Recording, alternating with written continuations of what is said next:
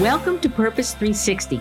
I'm Carol Cohn. And I'm Chris Noble. And we're on a journey to explore the brightest and most innovative minds and initiatives in social purpose. Today, companies and brands must stand for something meaningful. They have to have a social purpose and bring that purpose forward to their employees, their customers, and their community. Each episode, we're talking to leaders at Fortune 100 companies, global brands, social enterprise startups, NGOs, and everything in between. We'll be taking a deep dive to learn how they are integrating purpose into their organizations to benefit both business and society for enduring impact. Join us. Thanks for joining our show today with Colleen Finn Ridenour, Chief Development Officer of Habitat for Humanity International. They're more than just housing, affordable housing. They have expanded their brand to include many other activities, again, creating a larger umbrella for the organization to bring more corporates in, to bring more volunteers in, to bring more funds in. We're going to hear about how a very known and well-respected NGO grows. We're also going to learn about insights into being a great partner, because we know that corporates today are looking for great partners and certainly for employee engagement. But we're also going to learn about the many other aspects that a corporation can get engaged with a very well-known and thoughtful not-for-profit such as Habitat. So let's get started.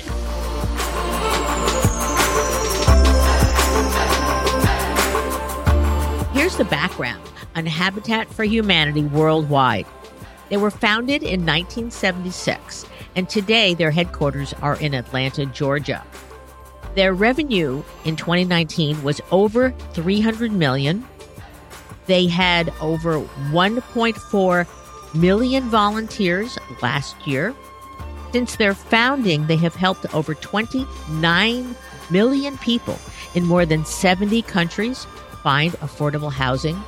And they also have their own retail operation called Restores, over 1,000 in 5 countries, mostly in the U.S., that sell donated goods, where those funds go back to local Habitat-affiliated groups. We're going to talk about all of those things because this is key learnings for our not-for-profit listeners as well as our corporate listeners. Lots of great information here. So welcome to the show, Colleen. Thank you so much. Thanks so much for having me. Well, we are thrilled to have you. It's a wonderful, wonderful organization. You have a great background with wonderful, wonderful brands in the not-for-profit space, St. Jude and City of Hope. But you moved to Habitat. So the first question is, why did you move from those wonderful ones to another wonderful one?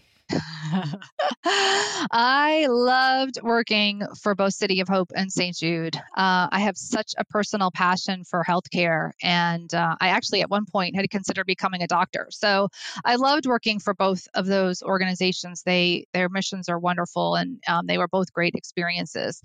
But joining Habitat has been an incredible stop on my career journey. And one of the reasons that coming to Habitat was appealing to me was because Habitat, as you mentioned in your opening remarks, has such an incredible brand, but has really, over the 40-year history of Habitat, hadn't really tapped and leveraged that brand, particularly with corporates in a cause marketing space, as I thought, and Habitat had thought that they could. So I felt that there was ripe with opportunity. It was ripe with opportunity to use the brand and tap the brand and try to explore cause in a new way. And it's been an interesting, I just celebrated my 7th anniversary here this week. And thank you. It's gone by very, very quickly.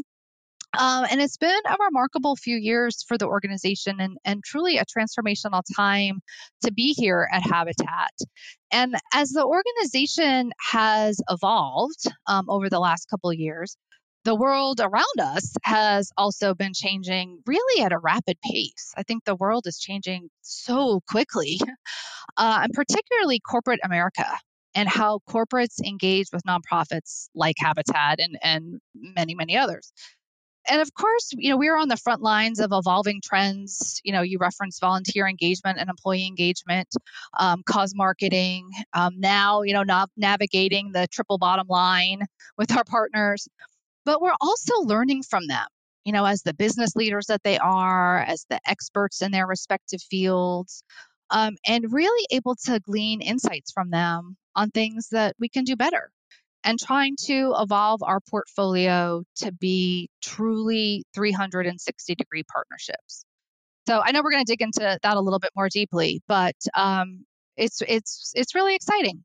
Well, you've got great background, and it's great that you've continued to learn from such a wonderful organization.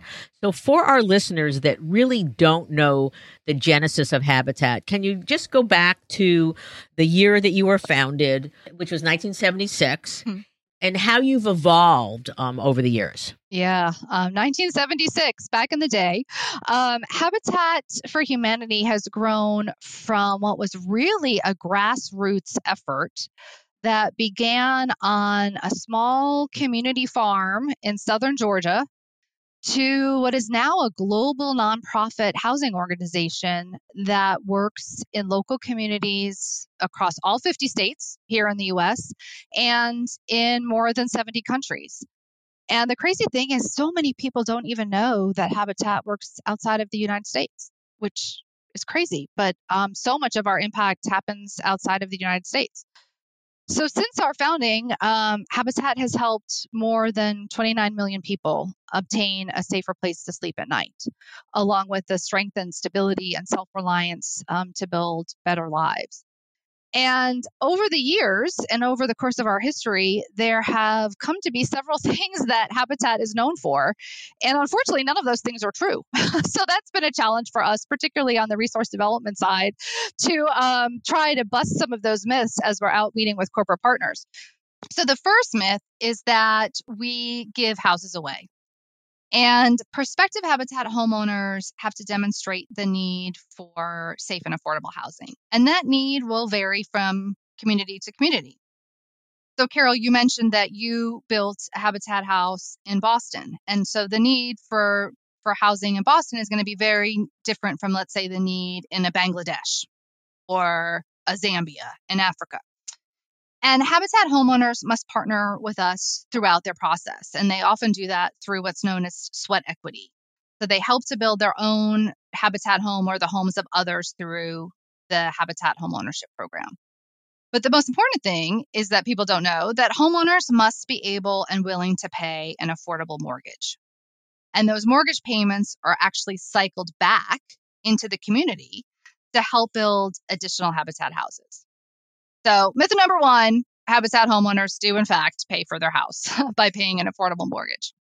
The second myth that we struggle with, and this pains me as a resource development person, is that many companies, many donors don't think that Habitat needs to raise money.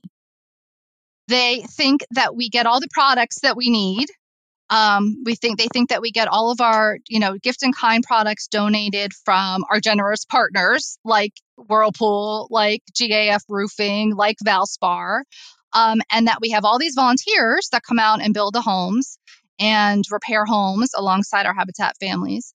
But they don't think that we need money. Well, of course we need money, because especially today, as things like land costs are rising at incredible rates, and when disasters are striking nearly every day in communities around the world, of course we need money. And so that is something that my team is kind of combating every day, is to explain the need that, well, yes, we do have incredible gift and kind support, and we do have the very generous gift of time from our treasured volunteers, that's not enough to keep our global mission going. Okay. And I would assume today, obviously housing is really, really important, but also employee engagement seems to be at the top of the war for talent. And, I know from my experience where I had, 10 teams of 10 people out, working a lot to build our house, that it was an amazing team building experience. And so can you talk about just employee engagement today, what you know about the secret sauce to really make a great employee engagement experience. And also, I'd love to know about the communications around that as well. Yeah, absolutely. We know that engaging employees is so critical for companies. I mean, now more than ever, from recruitment to retention to building morale, it's such a foundational element to corporate strategies. And it really has been Habitat's secret sauce for 40 years. It really has been so critical in building our brand and for engaging so many corporate partners. And Habitat does provide a really wonderful and turnkey and global platform for engagement.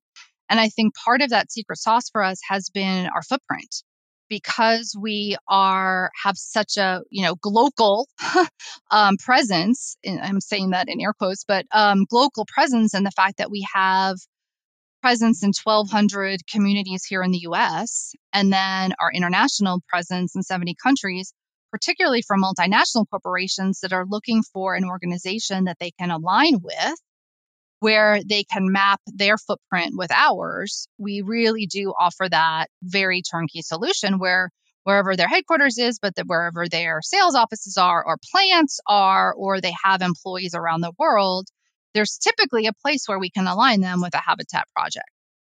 So that's been great. Yeah. Tell me, what are the best insights to have the best employee engagement experience with Habitat? Number one is having a champion. I think you probably hear that from a lot of organizations. Having a champion or cadre of champions that become your ambassadors creates momentum. Okay, great. Right. So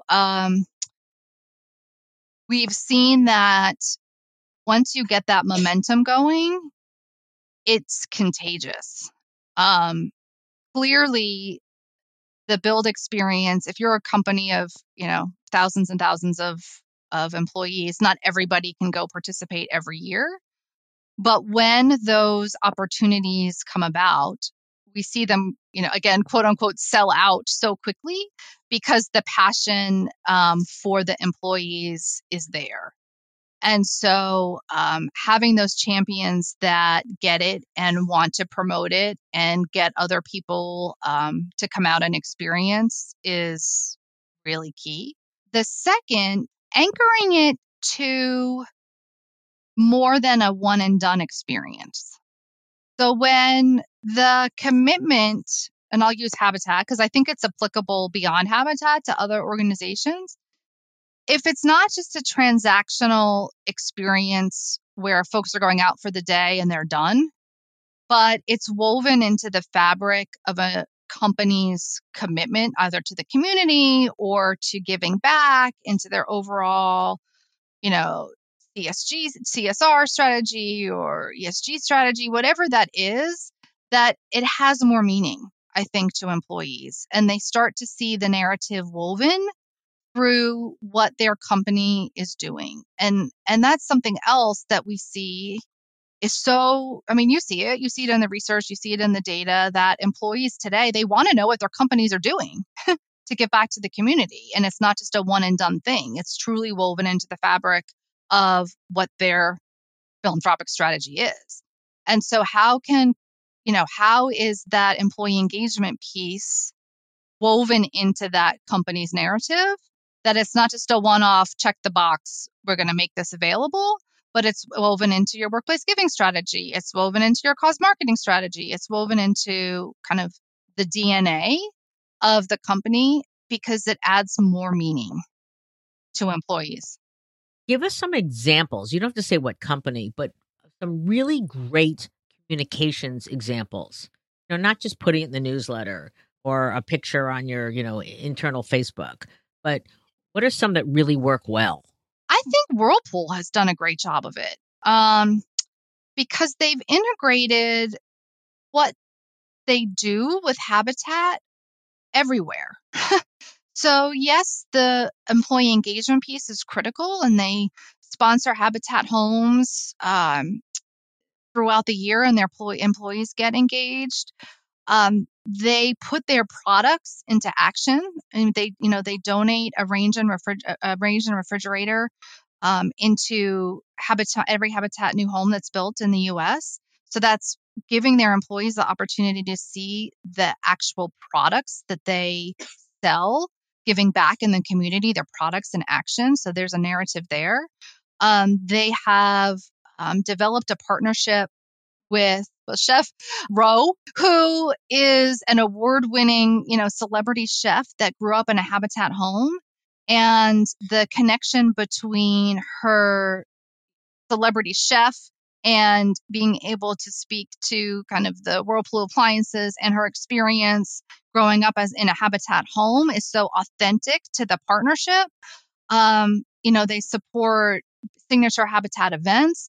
So they really created this kind of 360-degree narrative about the partnership. They have executives sitting on local Habitat boards. They have one of their executives is sitting on our national U.S. advocacy campaign advisory board.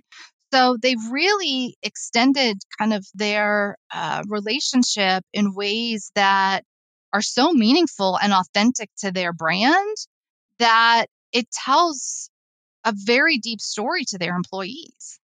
Talk a little bit about your fundraising that's not just paying for a home. I know a home, when I funded it, was about $70,000. And I know that that's raised to like 90 to 100. It's an average, depends on, what city, what the land costs are. But you also have your restores. And I don't think there are 1,000 of them around the globe. So, where are these? And I know that your revenues are in excess of $300 million. And that doesn't include the in-kind. So tell me how you're fundraising via restores and other ways. Yeah. The restores are really a remarkable opportunity for Habitat because for a variety of reasons. Number one, the affiliates, the Habitat affiliates across the country and for those locations that are outside of the United States, the restores have become just a remarkable fundraising opportunity, community engagement opportunity, and it's a great sustainability story for donors, particularly because if you're not familiar with the restores, they're really they're a retail outlet. And they are a resale outlet. So you have people who might be, let's say, renovating a kitchen, and they come and they will donate their old cabinets, or might be buying new furniture. They'll donate their old furniture that's still in good use and available for resale to a restore for resale in the community. But then we also have corporate partners that will donate their discontinued merchandise, scratch and dent merchandise, return merchandise. And the story there is whether it's the customers that are bringing in things, recycled things from their homes, or corporate partners that are donating materials for resale. It's a great story on sustainability and that all this stuff is avoiding going to the landfill, number one. Yep. Circular economy. Yeah, it's great. fantastic. Number two, in many of our Habitat communities, the money that's raised from the restore either goes to cover the administrative costs for our affiliates so that any philanthropy that they raise can go direct 100% to serving the families in their communities, or it really helps to offset the administrative costs for the local affiliates so that they can put their philanthropy to the greatest use in their communities. So it is a wonderful, wonderful story as far as how to leverage that in a variety of different ways to help increase our impact at the local level. I would say to any company who's listening, you do at least one Habitat house. I mean, it is extraordinary. You could do 5 or 10 or more. You're going to get hooked on it. But I know that you have an affiliated network. So you've got corporate and then you've got your locals. And so what is the best way that you have learned to serve a corporate in that model? Because it's not that easy. It's not. I mean, it's one of the amazing blessings of habitat. And it's also one of the hard things about habitat, particularly for donors trying to navigate the complexity of the habitat network, because we do have 1,200 local chapters across the United States as part of our federated model. And then you have Habitat International, that is kind of the mothership that is here out of Atlanta and has the whole enchilada, so to speak. And so trying to find, what is, threading that needle as to what is the best value proposition for Habitat International and dealing with donors and vice versa can be complicated sometimes. And I think where we try to add that value is for multinational corporations that want to be able to have impact here in multiple communities or multi-state and international locations. Can we be, add a value as a one-stop shop versus having to go and negotiate with 20 states and 20 countries, versus a company that may only have presence in, one or two cities in a singular state, and it makes sense for them to work directly with those affiliates directly. So it really comes down to, as with everything, what's the donor's intent? What are they looking to do, and how do they want to work, and what is their, what are their objectives, and how can my team here at International, in partnership with our affiliate leaders in the markets where they want to work, come up with something that meets the donor's objectives so that they're happy and they want to do more. And that's great that you talked about objectives, because in our book, Breakthrough Not-for-Profit Branding, that we wrote to help not-for-profits be better partners, the most important, there's like one single construct in there, and it's about goals. And it's your goals, which is the corporate goals, it's the not-for-profit goals, and it's the shared goals. Yes. And it sounds that you exactly live and breathe that. Yes. So kudos to you that you're doing that function. Are there any insights in terms of that process? Because if you have the clarity at the beginning, you're going to have a much better outcome. So, what can you share with our listeners about really making sure that there's a crispness to why are we starting out on this adventure together? I think that's what you just said is so critical, is how from the very beginning can we define what our respective objectives are, what our respective priorities are, and defining what does good look like? What does success look like? So that we're all marching towards the same North Star. A lot of times things can come together really quickly and you miss that step and you regret it later. Right, okay. Because particularly with new partners where you haven't built up enough of that trust with each other, or you don't know each other as well yet. And frankly, that happens too with legacy partners. You could get too comfortable, right? To force yourselves to stop and pause and say, okay, wait. I said, earlier in kind of the opening that the world is changing really fast. The corporate environment is changing fast, but nonprofits are changing really fast too. And so to carve out that time to say, okay, wait, maybe, our objectives from a year ago, 5 years ago, are surely not the same objectives as they might be today. And quite frankly, even they may have pivoted from 6 months ago. So how can we stop and reflect and make sure, okay, are we working off the same set of assumptions? And are even Habitat's priorities today the same as they were 2 years ago? Likely not. And so how do we make sure we're constantly, once, twice a year, in addition to our weekly meetings with our partners or biweekly meetings, going, okay, are we still working towards the same end goal here, and having that constant dialogue? So is your recommendation to actually build that into the contract, which says, twice a year, we're going to have a formal analysis? I mean, how do you make sure that it happens versus it just, good intentions at the beginning, but then it doesn't happen? Yeah, I don't think we formally build it into a contract per se. But it does take it does take the diligence to make it happen, particularly as people get busy. And I don't know if it needs to. I don't think it needs to be a formal convening of everybody gets on a plane and goes and has a formal workshop necessarily. But I think it's just getting into the practice of calling a timeout, even if it's a kind of grassroots timeout, just to say, hey, how we doing?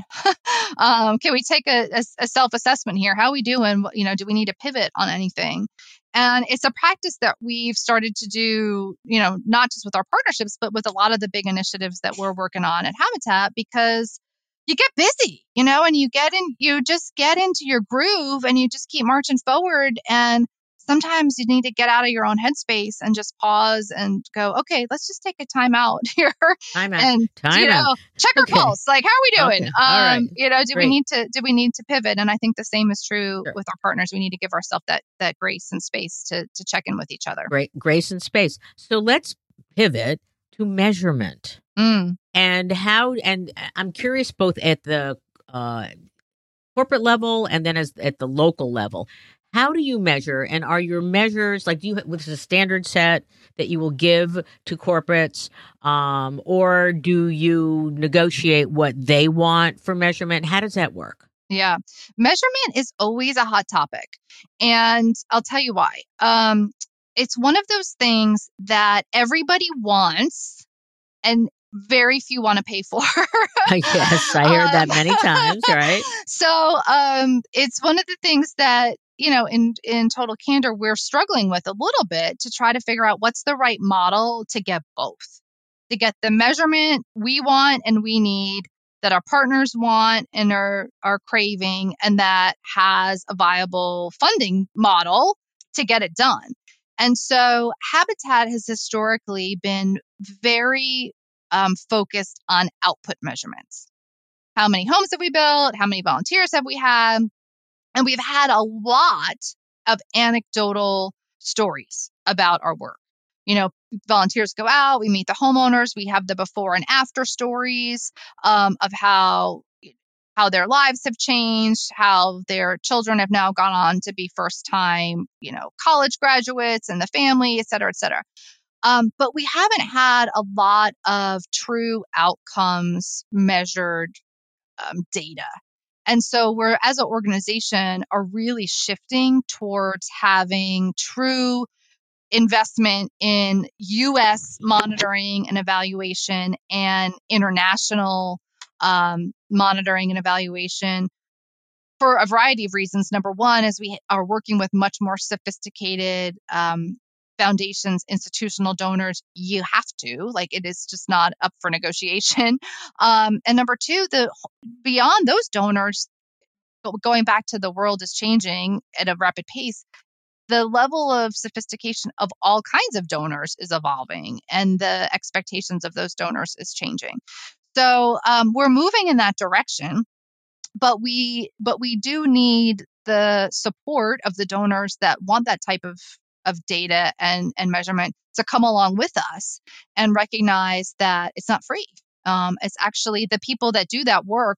They're very sophisticated, smart people with sophisticated tools and requirements that are going to cost money to get us there. So how are you going to fund it? Are you going to put out, ask for grant money, some of your foundations to do that? Yep. Yeah, grant money.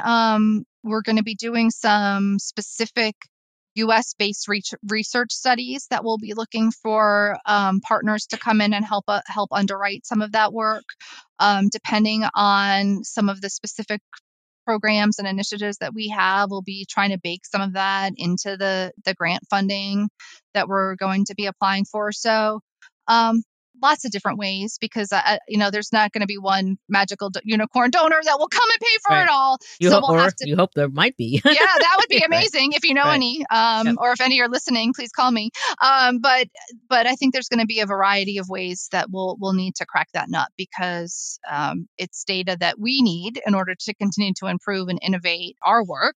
And serve families in the way that we can be the most effective, but also to continue to feed the donors and work with them in ways that and meet them where they want to be met. Sure. And let's talk about, we started out by saying that you do homes, but you also do more than homes, or you do different types of builds. So I'd love for you to talk about the expansive ways that Habitat's involved, such as disaster response. You've got your women's builds, your veterans builds, you're involved in cause marketing. Talk about the whole ecosystem of Habitat. Yeah, thank you.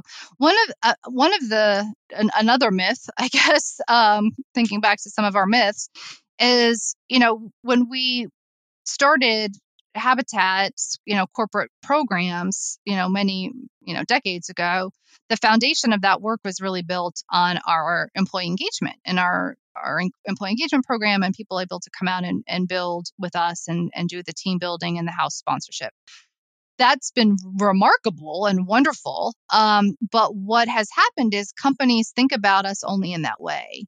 And as you mentioned, there are so many other facets to our work that we've had to spend a lot of time educating partners, corporate partners, and donors on the wealth of opportunities that exist to engage with us. And that's been part of our strategy over the last couple of years, is really walking them through our strategic plan and saying, yes, here's our opportunities to go and build and repair homes and bring your employees out to do that. It's kind of a foundational piece of our work. But we really want to talk to you about, from a 360-degree view, the other programs, transformational programs that we have. You mentioned disaster response and Women Build and our water and sanitation programs, and all of the other components of our work that are foundational to having global impact in the housing sector. And then things like leveraging your brand through cause marketing, or working with us through advocacy and looking at gift in kind. I spoke to a little bit about that and how you can put your products into use in our work. So trying to paint that more holistic picture for partners, that it's employee engagement and not just hard stop on employee engagement. The power of and, for sure. Is there a greater interest in your women's build and your veterans builds? I'm just curious. There is. Lowe's continues to be an incredible partner with Women Build. We're actually, this March will be our 13th year with them. They've expanded to be International Women Build. They're doing International Women Build Week with us now in Canada and India to align with some of their business priorities, which is super exciting, and helps us tell our international story as well, which is great. Home Depot is our signature partner in a major way with our veterans program. And again, really aligns with their core priority around supporting veterans, which is great. It's a great example of where we're finding shared value there. So those are two really great programs. But the other thing that's been great for us is, Habitat's role in helping to shape the Sustainable Development Goals. And when you look at the Sustainable Development Goals and housing being either a driver or a catalyst or a contributor to 13 of the 17 SDGs, when we talk to companies that have made commitments around the SDGs, or thinking about it, or are trying to figure out what are their, where are they going to play there, we're able to tell a pretty compelling story about where housing fits from a philanthropic standpoint for partners that are looking to play in that space. And so that's also helping us to move kind of beyond the employee engagement plus, right? So that's been really fruitful for us when we're talking about climate change and disaster response and water and sanitation and gender and poverty and all of the pieces and parts that comprise the SDGs, and where Habitat fits there. Here in the U.S. and, of course, internationally in the places that we work, that has also been a pretty compelling conversation with many of our partners. Can you talk about neighborhood revitalization? Because that seems like a more holistic approach beyond just a house or a series of row houses or such. Yeah, neighborhood revitalization is actually a great example back to measurement. So neighborhood revitalization, we have affiliates all around the country, probably about 300 affiliates now, maybe more than that, that are doing intensive neighborhood revitalization, meaning they're picking specific neighborhoods within the areas that they serve, where they're going deep and working with the residents in those neighborhoods to really redefine what they want, taking the residents' voices, which is so important in development, taking the residents' voices and helping to chart the path forward for that neighborhood. And so we're doing a really exciting project right now in 10 neighborhoods. And it's a long-term outcomes measurement project with support. So here's a great example of some partners that are helping us to fund some long-term outcome measurements work. Robert Wood Johnson and Wells Fargo and Lowe's and General Motors, where we're looking at what we're calling testing our quality of life framework. And the premise there is housing is foundational to so many things, right? If you don't have a solid, safe home, we know your health suffers. We know your livelihoods can suffer. Safety is a concern.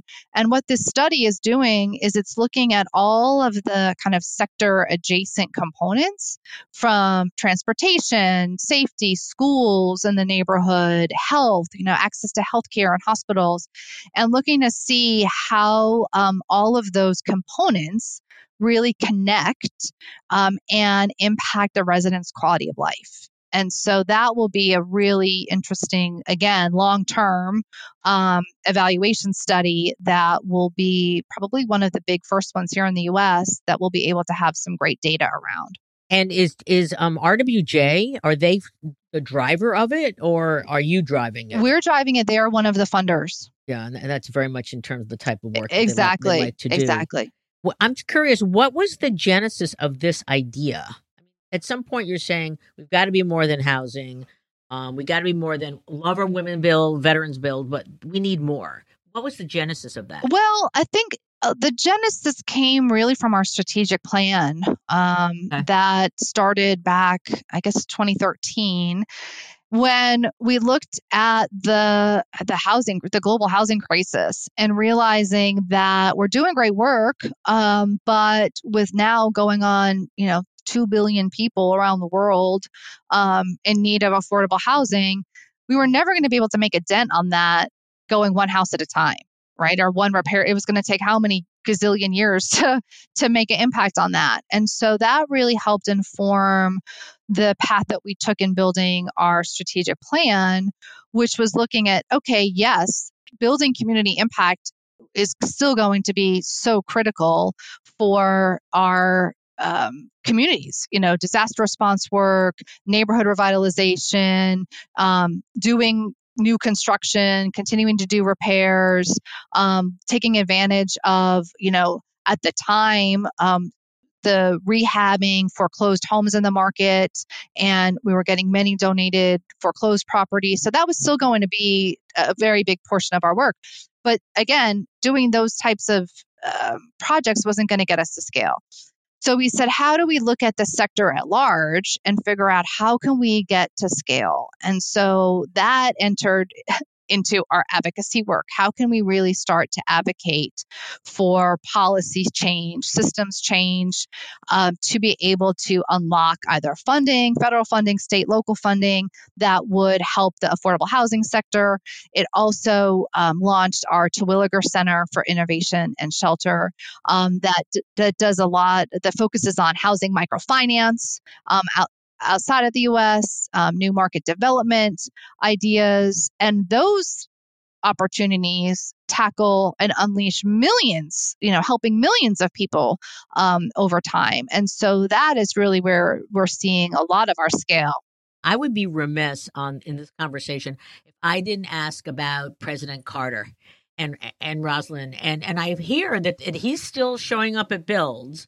So talk about, he's such, everybody said he was like even larger than life once he left his presidency. Oh my gosh, extraordinary. It is probably an understatement. They are the most remarkable human beings. Again, another myth, I'll point back to another myth, is that so many people think that President Carter founded Habitat. Yes, yeah. Yeah.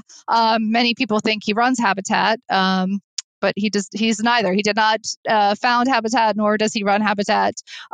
But they are by far our most famous volunteers, and we are incredibly blessed to have them. Since 1984, President and Mrs. Carter have been our most incredible champions and voices for our work. And I think to say that they have inspired millions and millions of people is probably also an understatement. But yeah, they have worked alongside over 100,000 volunteers and have built or repaired over 4,000 homes with Habitat, and they continue to do it. They just keep going, and they are the hardest working people on the build site. I will tell you firsthand. I dare you to get caught taking a break when they're around. You do not want to be caught taking a rest. But yeah, they are continuing to build. They were in Nashville with us last year for the Carter Project. They are planning to be with us in the Dominican Republic this fall when we have the 2020 Jimmy and Rosalind Carter Work Project, which is going to take place there in November. So they remain just incredible servant leaders. And I think, to your point, will leave an incredible legacy leaving the White House as far as the impact that they're having on humanity through their work. Will they be at the corporate conference that I'm going to be keynoting next month? No, they will not. They will not. Oh, bummer. Okay. They're not spending very much time outside of planes these days. A journey to see them and get them to sign my picture from my house build. This has been a wonderful conversation. We always like, as we're getting to the end, to ask you, I've asked for lots of insights, but I want 3 additional insights. And I'd like you to focus on, there are a lot of corporates out there and they're saying, Habitat's great for employee engagement, but they've got a lot of partners. I mean, your top insights either for someone considering you, a current partner, or any other insight you want to share. One insight that I would offer that we haven't talked about is if you're considering a partnership with Habitat or other organizations, I think it applies to any organization, is think about the stakeholders in your company and look at your nonprofit partnership like you would look at other business opportunities and make sure you have the right people around the table. I think a lot of times we see partnerships start in one area of a company and I don't want to say they get stuck there because that has a negative implication, but we have a hard time bringing other people to the table. And I don't think that companies always maximize the full potential or are able to identify. We talked a lot about shared value and finding shared objectives. It's really hard to do that if you're not bringing all the right people to the table. So, particularly if you're trying to build a 360-degree partnership.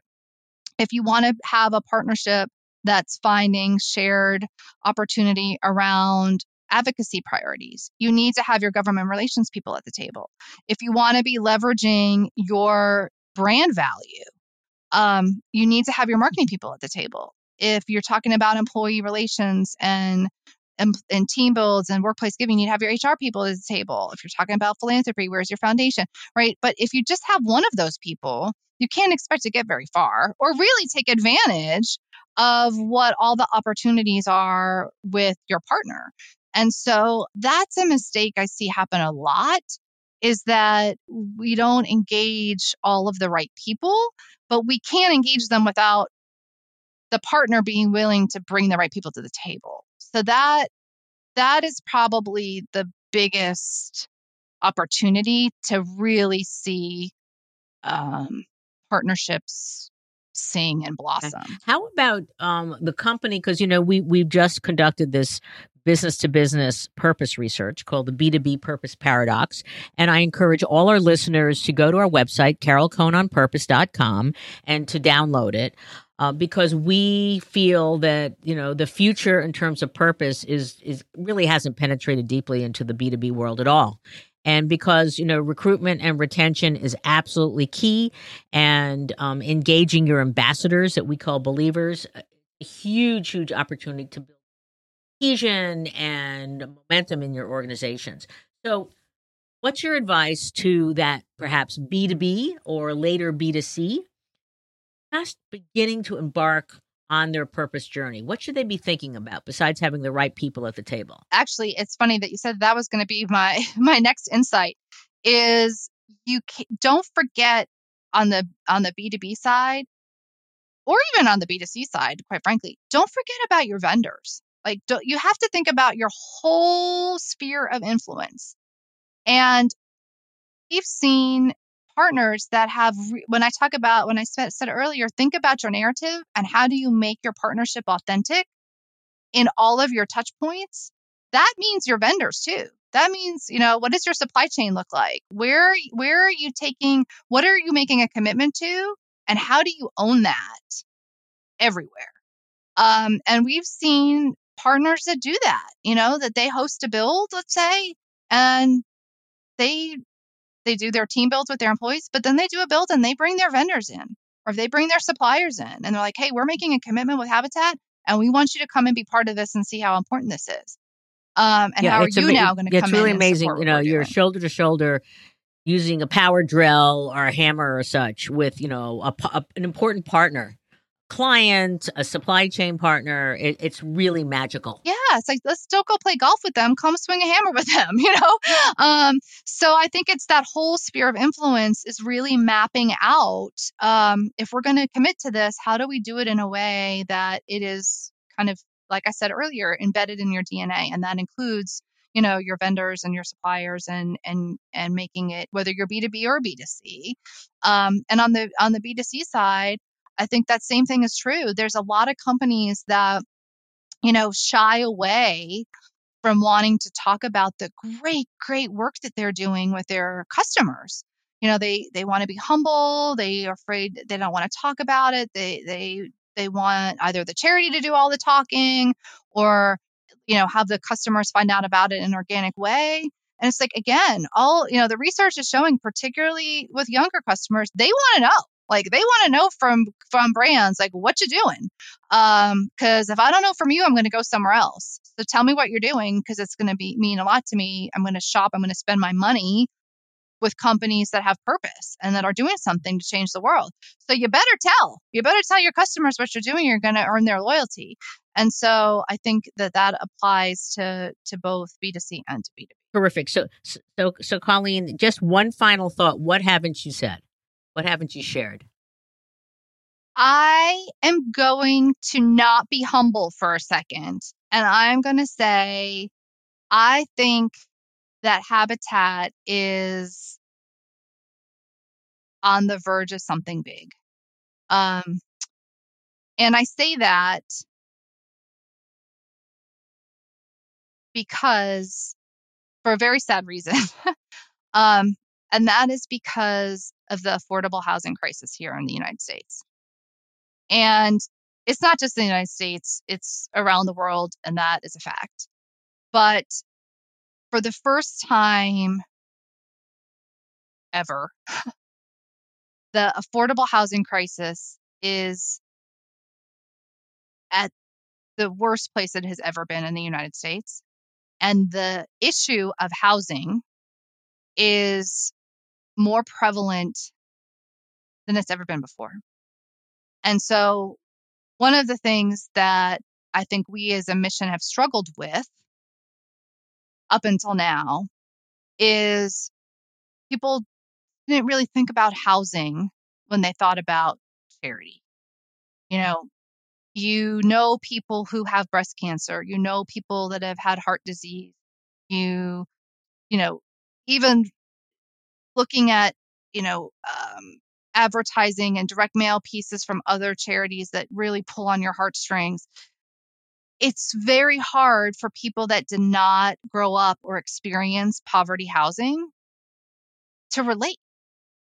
But now, here in the United States, affordable housing is on the radar of everyone.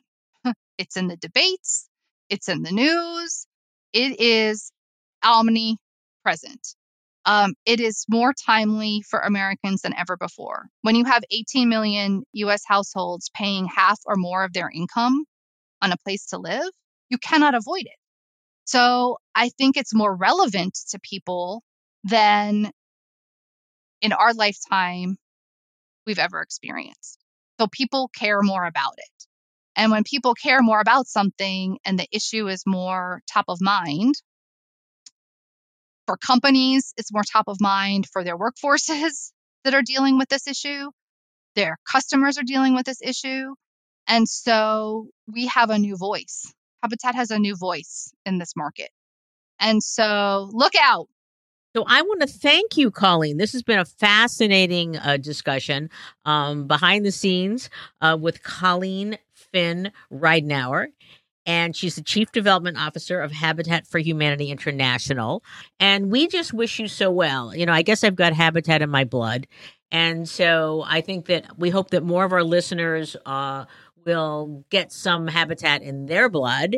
And it'll be either a once in a life or ongoing amazing experience. Thank you all for downloading and listening to Purpose 360. We're always interested in wonderful guests. So please send us your ideas, whether they're leaders in the for-profit world, the not-for-profit world, they're researchers, or they're experts of any kind. We really want to continue to up-level everyone's understanding of purpose and how to do it extraordinarily well. Can you also please pass along our podcast to your purpose leaders? And by the way, if you could write us a review, we hope 5 stars, and post it in Apple Podcasts or in your podcast directory of choice, that would be great. And don't forget to look for me. I'm on the conference circuit all spring. Certainly sign up for Sustainable Brands. It's going to be in Long Beach this year from June 1 through 4. And if you go to our newsletter or our website, there's a discount code for you. Again, go to carolcohnonpurpose.com. And I also would like to share with you that we have conducted new research called the Business to Business Purpose Paradox. It's the most comprehensive study of business to business world and how they are embracing purpose. There's a lot of learning to go. We say that B2Bs are much earlier in their purpose journey, but it's great research. We did it for you to, again, up-level your capabilities. Just go to our website, carolcohnonpurpose.com, and download it and share it with your colleagues.